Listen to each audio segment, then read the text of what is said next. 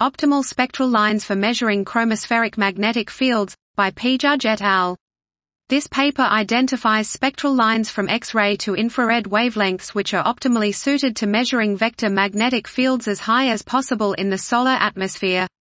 Instrumental and Earth's atmospheric properties, as well as solar abundances, atmospheric properties and elementary atomic physics are considered without bias towards particular wavelengths or diagnostic techniques. While narrowly focused investigations of individual lines have been reported in detail, no assessment of the comparative merits of all lines has ever been published. Although in the UV, on balance the Mg plus H and K lines near 2800 angstroms are optimally suited to polarimetry of plasma near the base of the solar corona. This result was unanticipated, given that longer wavelength lines offer greater sensitivity to the Zeeman effect.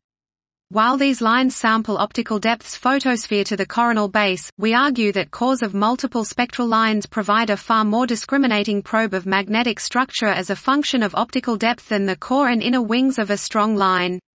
Thus, together with many chromospheric lines of Fe plus between 2585 and the H line at 2803 angstrom, this UV region promises new discoveries concerning how the magnetic fields emerge, heat, and accelerate plasma as they battle to dominate the force and energy balance within the poorly understood chromosphere.